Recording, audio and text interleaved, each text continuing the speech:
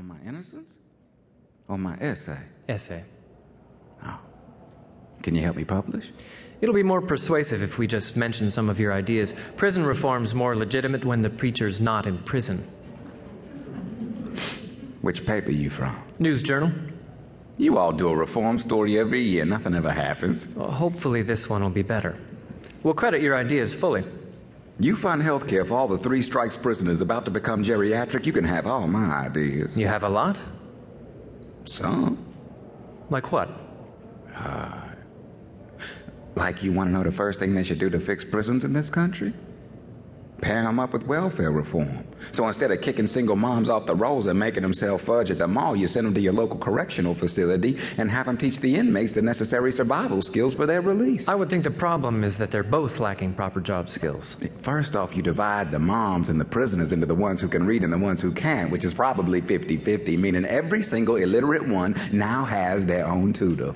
Now, regardless of whether the mom's teaching the prisoner or the prisoner's teaching the mom, point is, you come out the other end with a 100% increase. The moms get their $5.50 an hour, prisoners get their 50 cents. Who takes care of the single mom's kids during all this?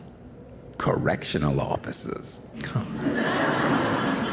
You offer the guards, see, who make shit wages to begin with, you offer the guards overtime to babysit the welfare kids. See, the reason for all these welfare moms is because their dads are in jail. So symbolically, you link up the COs with the inmates' kids, and suddenly there's a little humanity in the whole process. Well, what about the reason all these people are in jail and on welfare in the first place? Oh, I got a plan for that, too. A one-idea shot that'll reduce poverty, prevent crime, and conserve energy. Is that right? It's right, and it's simple. A 25 cents per gallon tax hike on gas for cars that cost more than $25,000. That's your plan?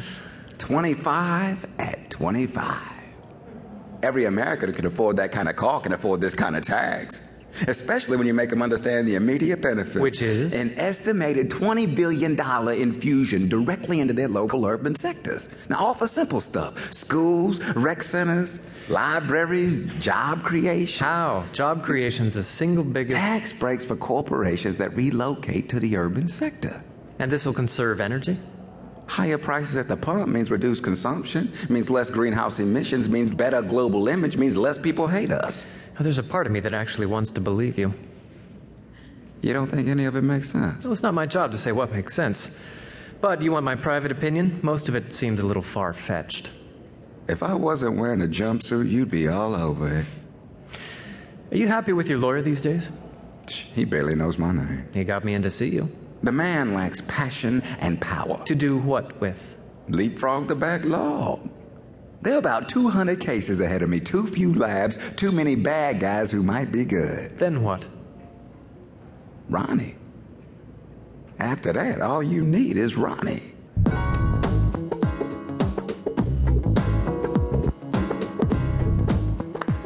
Nice guy. He is, actually. Smart?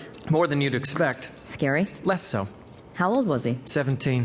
You think he did it? No. Why? A hunch. I wouldn't bet on a hunch. The fucking Bay of Pigs was a hunch. Either way. You should ask his parents. They died. I had a hunch. The article's not about his innocence. It's about reform. Right, but I thought you were doing a follow-up on the need for increased testing. Prioritize testing. I am. The guy's scheduled to die in 2 months, and he's writing articles about prison reform. I mean, it's sort of extraordinary. I went in there expecting to find... Tupac? I don't know. Somebody. It's not what I got. He's definitely on the special side.